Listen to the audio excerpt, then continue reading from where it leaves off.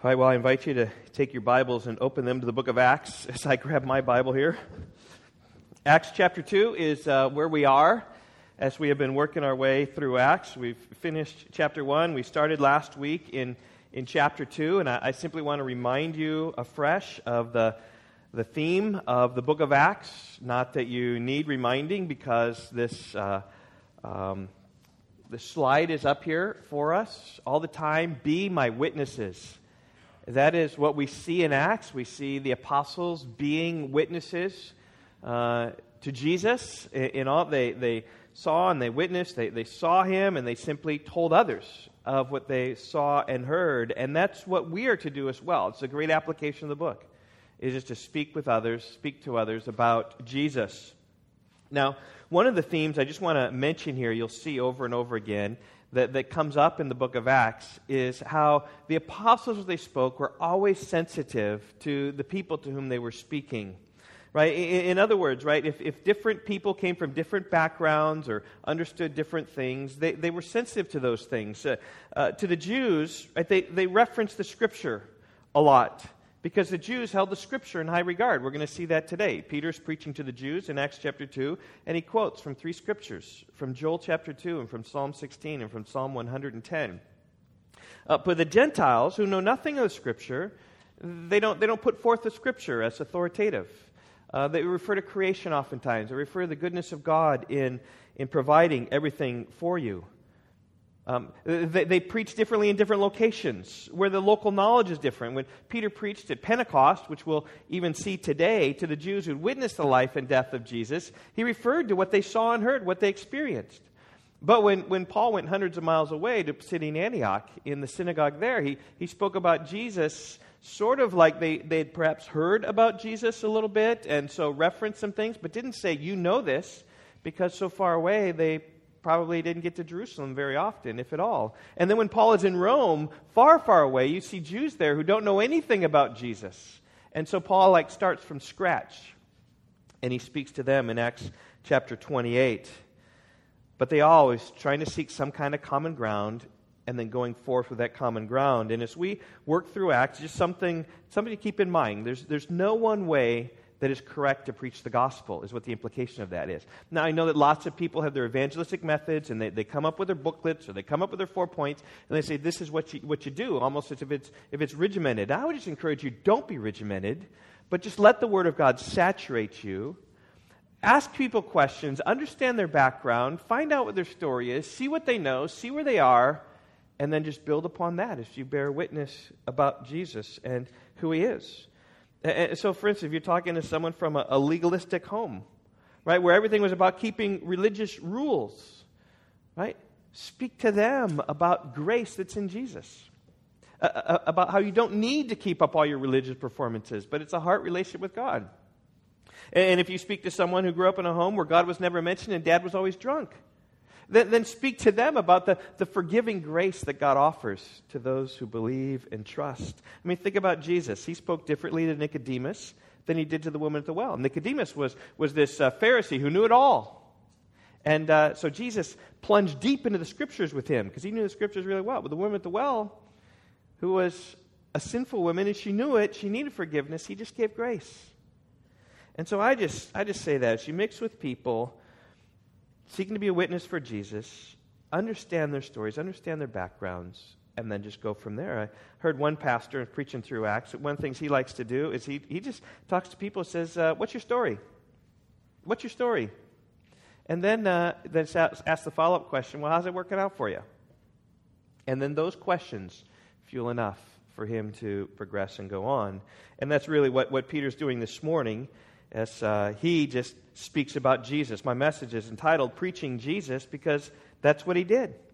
He just spoke about Jesus. Now, if you remember last week, we saw the crowds of people gathered in Jerusalem for Pentecost, and the disciples were in this room together, and the Holy Spirit came upon them like a mighty rushing wind, and these tongues of fire were upon them. They're speaking other languages, and the people who saw that heard these languages from these Galileans. As they witnessed it, they were bewildered, and yet they were astonished and amazed and perplexed as they heard the people speaking the mighty deeds of God. And yet some were doubting and mocking, saying they were drunk. As verse 13 says, and Peter then stood up and explained the situation. Verse 15, Acts chapter 2. He says, these people are not drunk as you suppose, since it's only the third hour of the day. But this is what was uttered through the prophet Joel. And then he went through Joel chapter 2 and explained how the Old Testament had prophesied of the time when the Holy Spirit would come, and sons and daughters and slaves and free would be speaking out and prophesying for the Lord. And then coming down to verse 21, and it shall come to pass that everyone who calls upon the name of the Lord shall be saved. It's a great promise of the gospel. Everyone who calls on the name of the Lord will be saved. You don't need to work to be saved. You don't need to be good enough to be saved. You don't have to follow some religious code or prove your zeal. As the hymn says, just as I am without one plea. Just come. Come and call upon the Lord. Just confess your sin. Acknowledge you need mercy and plead forgiveness and plead His grace and ask for strength. And Joel says in verse 21, you shall be saved. Well, that was last week. And now this week we come, beginning of verse 22, and Peter then turns his attention away from the situation at hand with the tongues, and now he then beelines right to Jesus. I'm reminded of Charles Spurgeon. He said whenever he preached, what he does this. He just looks at the text, reads the text, and makes a beeline for the cross. Makes a beeline for Jesus. And that's exactly what Peter did here. He dealt with the situation at hand, and then he goes right to Jesus. That's all that Peter does. He talked about the life of Jesus, the death of Jesus, the burial of Jesus, the resurrection of Jesus, the ascension of Jesus, and the exaltation of Jesus. And so all these things really, really are there. And so as I read through this text, just listen for them. The life and the death and the burial and the resurrection and the ascension and the exaltation of Jesus. They are all there. Preaching Jesus. Listen to what Peter says. Verse 22. He says, men of Israel, hear these words. Jesus of Nazareth, a man attested to you by God with mighty works and wonders and signs that God did through him in your midst, as you yourselves know. This Jesus, delivered up according to the definite plan and foreknowledge of God, you crucified and killed by the hands of lawless men. But God raised him up, loosing the pangs of death, because it was not possible for him to be held by it. For David says concerning him, and here it is, Psalm 16, which Gary read for us today. I saw the Lord always before me, for he is at my right hand, that I may not be shaken. Therefore my heart was glad, and my tongue rejoiced. My flesh also will dwell in hope. For you will not abandon my soul to Hades, or let your Holy One see corruption. You've made known to me the paths of life. You will make me full of gladness with your presence. And then he hones in on verse 27. In verse 29, he says, brothers, I may say to you with confidence about the patriarch David, that he both died and was buried, and his tomb is with us to this day. Being therefore a prophet, and knowing that God had sworn with an oath to him that he would set one of his descendants on his throne, he foresaw and spoke about the resurrection of the Christ, that he was not abandoned to Hades, nor did his flesh see corruption. This Jesus God raised up, and of that we all are witnesses. Being therefore exalted at the right hand of God, and having received from the Father the promise of the Holy Spirit, he's poured out this, that you yourselves are seeing and hearing. For David did not ascend into the heavens, but he himself says, quoting Psalm 110, the Lord said to my Lord, sit at my right hand until I make your enemies your footstool. And then comes the punch. Let all the house of Israel therefore know for certain that God has made him both Lord and Christ, this Jesus whom you crucified. These verses are all about Jesus. So look, he begins talking about his life. Look at verse 22. Men of Israel, hear these words. Jesus of Nazareth, a man attested to you by God with mighty works and wonders and signs that God did through him in your midst, as you yourselves know. Peter begins by identifying Jesus and who he was. Jesus was a common name throughout those days. He says, who's this Jesus? This is the Jesus of Nazareth. Now, Nazareth wasn't such a nice place. Okay, it was sort of seen as a despised place. It was about 15 miles southwest of the Sea of Galilee, if you just go to the edge of the sea, and another maybe 10 miles up to the north of the Sea of Galilee, maybe a few miles up there. But it was close to the Sea of Galilee, so it was in the northern part of Israel. But it was despised. You know, maybe in some regards Rockford might be like that a little bit. Just the unemployment's really high. It's not just a great city to be in. And so much so that Nathanael says, right, when he heard that about Messiah coming from Nazareth, remember what he said? What did he say? He said, Can anything good come from Nazareth? Nazareth, what's that about? But that was where Jesus was. And Jesus transformed Nazareth, like we could do with Rockford and surrounding regions.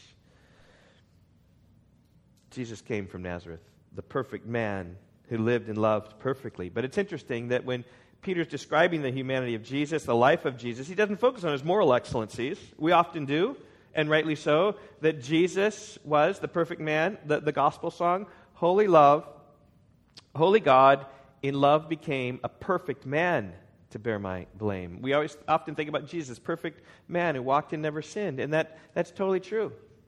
But Peter here told the crowds, focusing upon his mighty power, he says, a man attested to you by God with mighty works and wonders and signs that God did through him. These are the miracles that Jesus did, works and wonders and signs, just different names of miracles. Right? Do you remember the miracles that Jesus did? How he turned water into wine?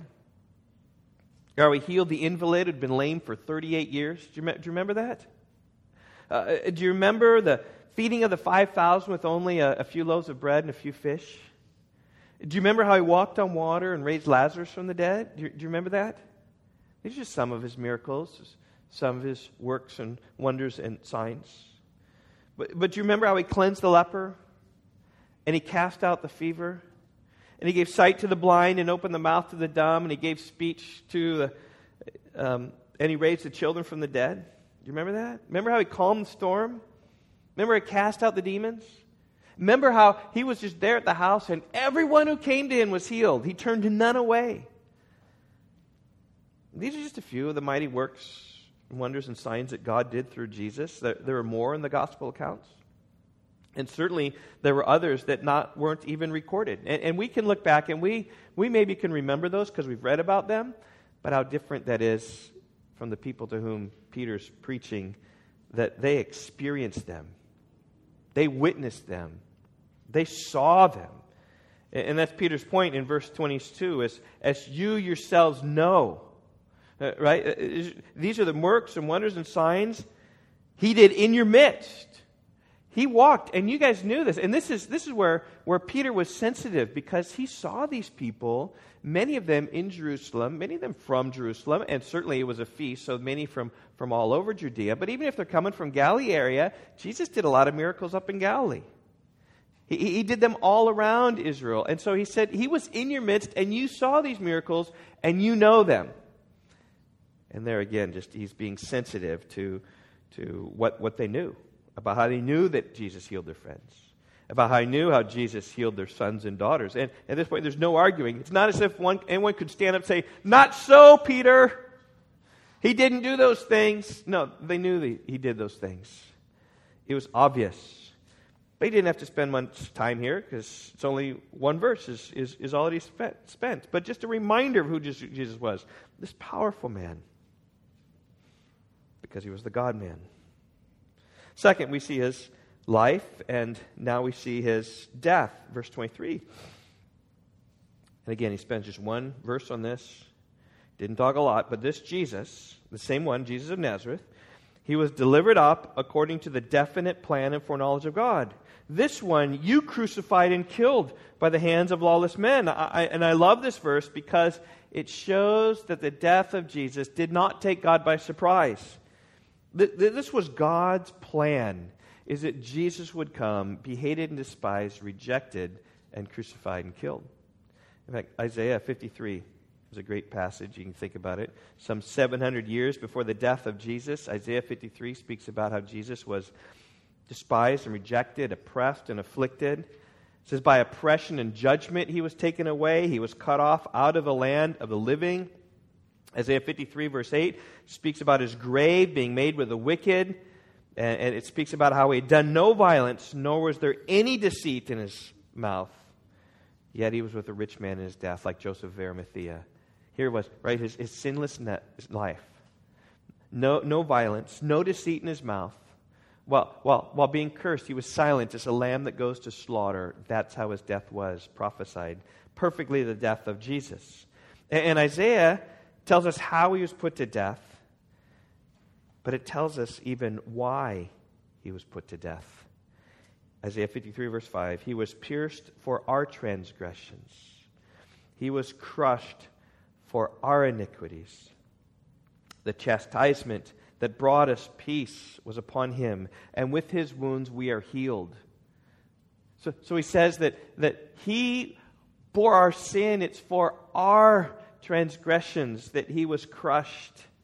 He died in our place for our sins. He died that we might live, and in His wounds upon the cross, His wounds heal our wounds.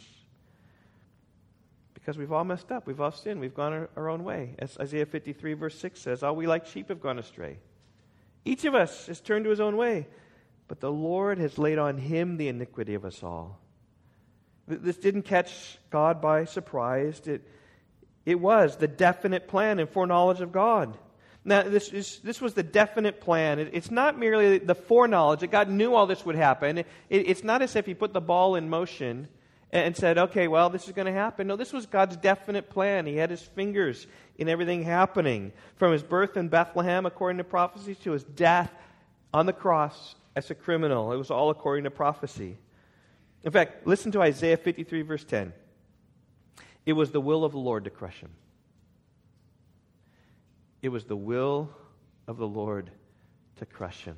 So all these statements about being despised and rejected and then pierced for our transgressions, it was God's will that would take place.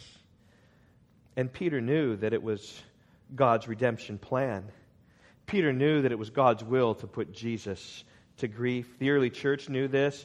After Peter was released from prison and they prayed to the sovereign Lord who made the heaven and the earth and the sea and all things in it, spoke from Psalm chapter 2 in which we got the nations raging, and it says that God sits up in the heavens and He laughs. He's like, what do you think you could do? You can't resist my plan. And then they said, truly in this city, Acts 4:27, they were gathered together against your holy servant, Pilate and Herod and the Jews and the Gentiles, to do whatever your hand and your plan had predestined to take place. The death of Jesus was no accident. It's not some political coup that went bad. It was according to God's sovereign, predestinating hand of God. That's clearly what verse 23 is saying. He's saying Jesus was delivered up according to God's definite plan. But that doesn't resolve people of the responsibility. Oftentimes people can think, well, if God has planned it and He's predestined it, well, then I'm not responsible. Not so. Look what Peter says. He says, you crucified and killed this man through the hands of lawless men. Now, who's he speaking to? He's speaking to the crowd at Jerusalem, the same crowd that 7 weeks earlier had gathered for Passover, for that 7-week feast, and then for that 7-day feast. And here's the day of Pentecost, only a feast of one day. If you made it for Passover, if you made it for Pentecost, you'd probably have made it there for Passover as well, because that was a week-long feast. This is only a 1-day feast. But a lot of people were there. And in fact, he says, he assumes that those people were there. You were there in the crowd. In fact, these are the same ones who gathered in front of Pilate and shouted out, crucify him, crucify him. When Pilate comes forth and says, what evil has he done? They just kept saying, crucify him, crucify him. We'll take Barabbas, the insurrectionist, the one charged with murder. We'll take him, but you crucify Jesus. The good man. In fact, that very thought would haunt them later. The punch of this sermon comes in verse 36. Let all the house of Israel therefore know for certain that God has made Him both Lord and Christ, this Jesus whom you crucified. You crucified the Lord and Christ. He's the one who's up and high and exalted, and you crucified that one.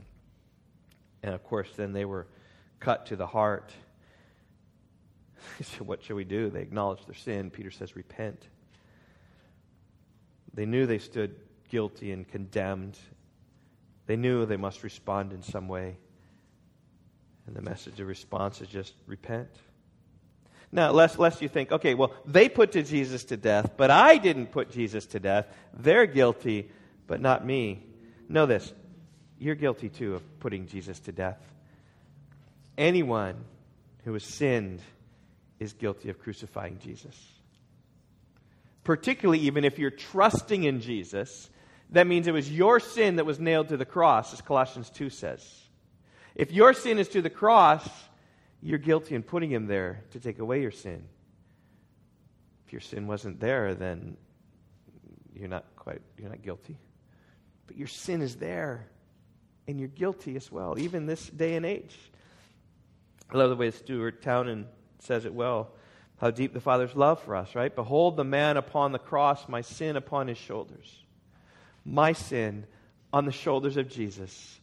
Ashamed, I hear my mocking voice call out among the scoffers. And in other words, right, even though we live today, there's a sense in which we were right among and with them. It was my sin that held him there until it was accomplished.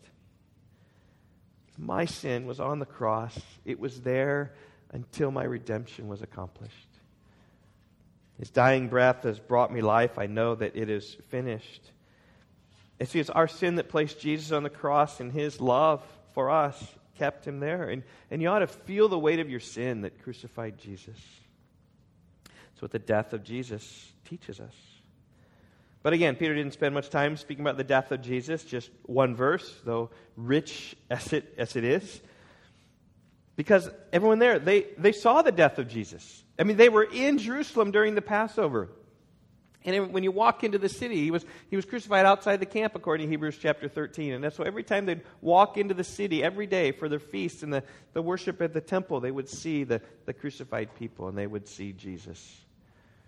There was no doubting. No one could say, no, he wasn't crucified. He wasn't killed. Couldn't say that. They couldn't say, no, I didn't say crucify him. I wasn't part of that crowd. No, they were part of the crowd. But what they didn't know so much about was the resurrection. I mean, think about it. These people were there during the Passover. Jesus crucified on Friday at the end of the feast.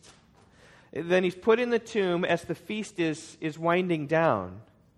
And they're heading back home on Sunday morning, probably, the day after the Sabbath, when they're leaving. And when they're leaving town to go back to their homes or their villages or wherever they were, as they're being dispersed, what's happening in Jerusalem behind them? Jesus is being raised from the dead. And then even when Jesus made his post-resurrection appearances, he didn't appear to everyone in Jerusalem. So even if you lived in Jerusalem, you may have just heard about the resurrection, but maybe not seen it. Because even in chapter 10, when Peter's speaking to Cornelius, he says that God raised him from the dead on the third day and made him to appear not to all the people, but to us who had been chosen beforehand by God to be his witnesses, who ate and drank with him after the resurrection. In other words, right, it's the 12 to whom he spent 40 days with. And Paul, in 1 Corinthians chapter 15, says that there were at least 500 people that Jesus appeared to. But when he appeared to people, he didn't appear to the crowds post-resurrection. He appeared to the believing people.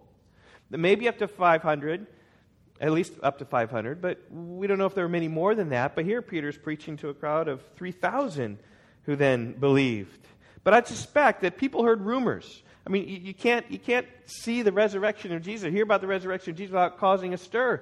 You remember the disciples on the road to Emmaus when Jesus feigned ignorance? They said, "What? Are you the only one in Jerusalem who doesn't know what happened? The tomb is empty."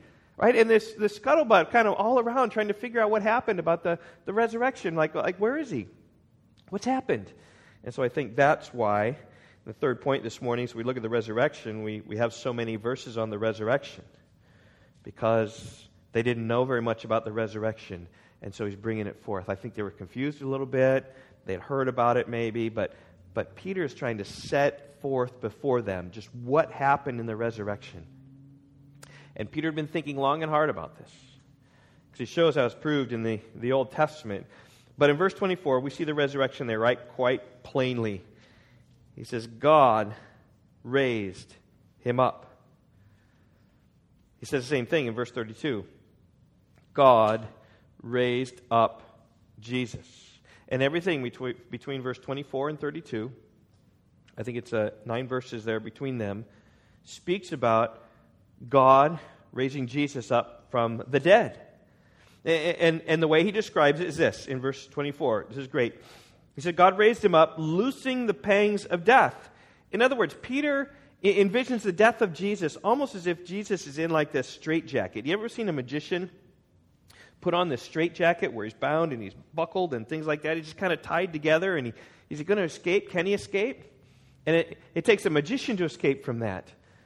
But most people are like, well, you're bound in a straitjacket. You can't do anything. You're just stuck and you're bound together. And there he is, like the pangs of death were around Jesus. And what God did is he just unshackled the buckles and the straps to Jesus so that Jesus was released from the straitjacket and he lived, loosing the pangs of death. And that's really the reality of the resurrection. Is Jesus then went free and death no longer has dominion over him. The straitjacket that kept him in the tomb could not keep him very long. In fact, Peter said this in verse 24, it was not possible for him to be held by these bounds, these pangs of death. It was not possible. There's no way that Jesus could have stayed in the tomb. See, why was Peter so confident? Catch this. Because the Scriptures said so. Look at the first word of verse 25. It says this. It says, for. That means because. So think about the reality of this. Because David spoke in the Scripture about the resurrection of Jesus, it was impossible for him to stay in the tomb. That's incredible trust in the Scriptures, the confidence in the Scriptures. They spoke of the resurrection of the Messiah. The resurrection of the Messiah had to come to pass. It's the same reason they replaced Judas with Matthias. Acts chapter 1 and verse 16. The Scripture had to be fulfilled.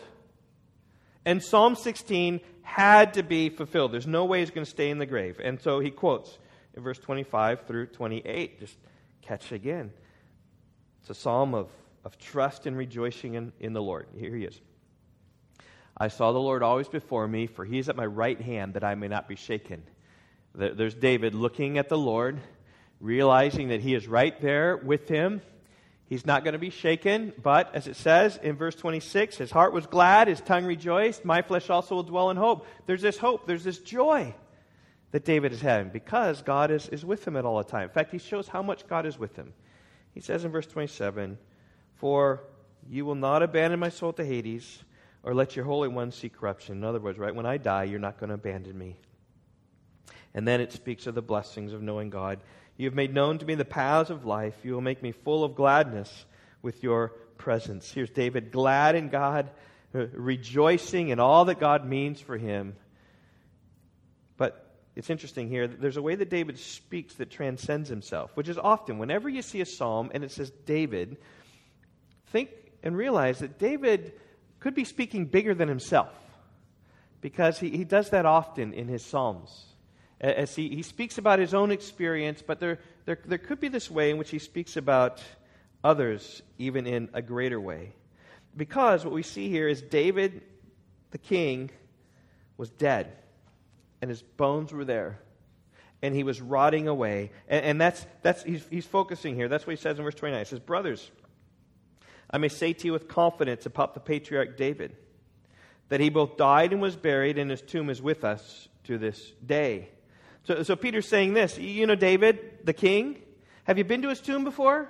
I know I have, on many occasions. And when I've gone there, I've often read Psalm 23 and reflected upon God and His goodness to us, that He is our shepherd. And I've read many of David's Psalms as I've gone there, reflected it back upon his life, and giving thanks to God for David and his leadership. That he was a man after God's own heart, not only in his love for God, in these worship songs he did, but even giving insight into the soul of man that fell and yet still was restored to God, and how he helps us walk through what it is to be a heart of God. I've seen David.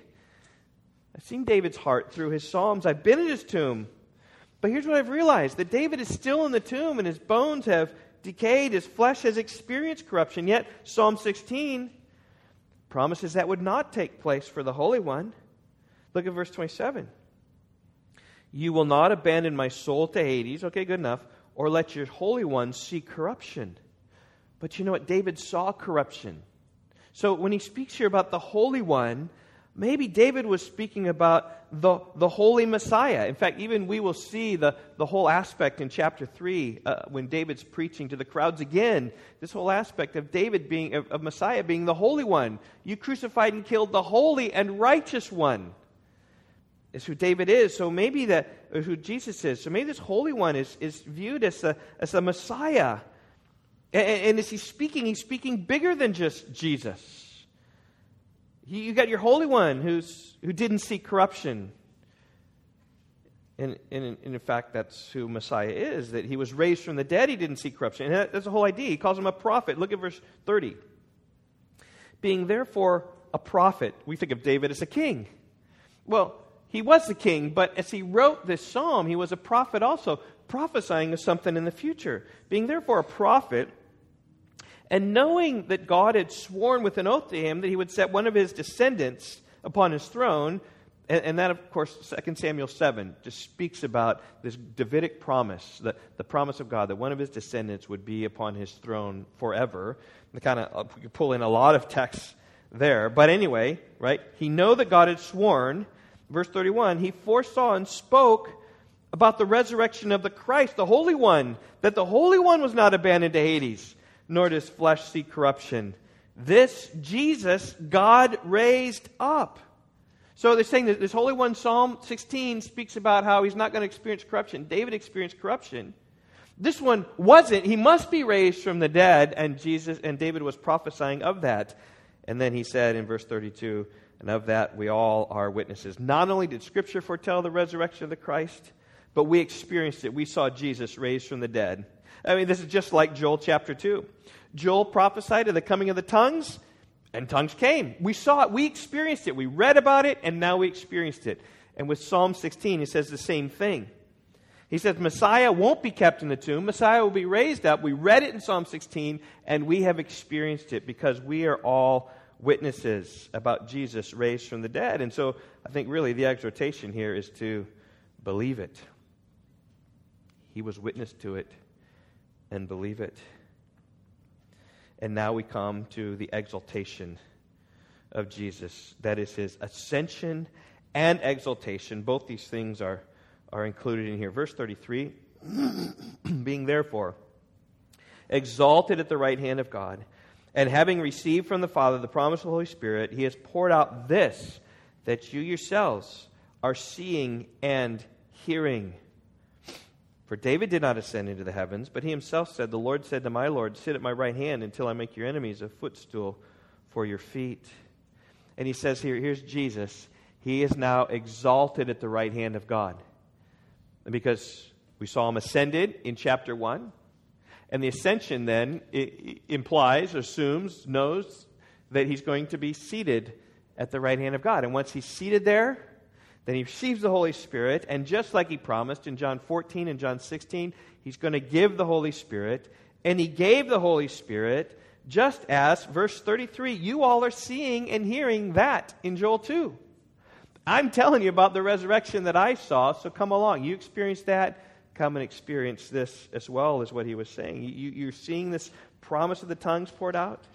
You're seeing it and hearing it, and he says then in verse 34, again, similar argument, that Psalm 16 spoke of something greater than David, and here Psalm 110 speaks something that's not of David's, because David is talking about how the Lord is saying to my Lord, right? The Yahweh God is saying to his anointed one. There's this inner Trinitarian talk with each other, and the Lord said to my Lord, God the Father is saying to God the Son, sit at my right hand, and you just wait till I make your enemies a footstool. And Peter says that Jesus is there, waiting upon his throne, his place of authority, and from that place he poured out the Holy Spirit upon the disciples in power. It's what everyone in Jerusalem witnessed that day. They saw the Spirit poured out. But the Spirit didn't come from nowhere, right? It came from Jesus, that place of authority, as he just waits to someday come to rule and reign on the earth. That's where Jesus is. And so you think about the preaching Jesus, and you just think about, okay, well, he lived, he died, he was buried, right?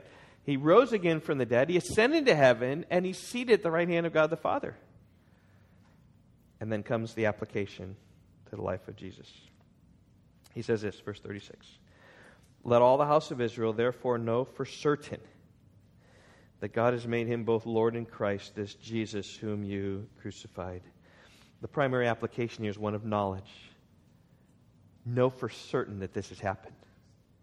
And so really that was for them, just as certain as you knew Jesus lived and just as certain as you know that he died, know full well that he was raised and he was put right up there, that he was made both Lord and Christ. Jesus was.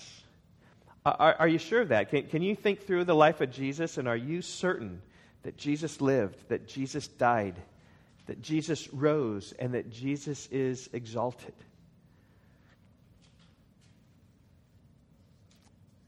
And then the conviction came to these people, this Jesus whom you crucified. You did it. You crucified him.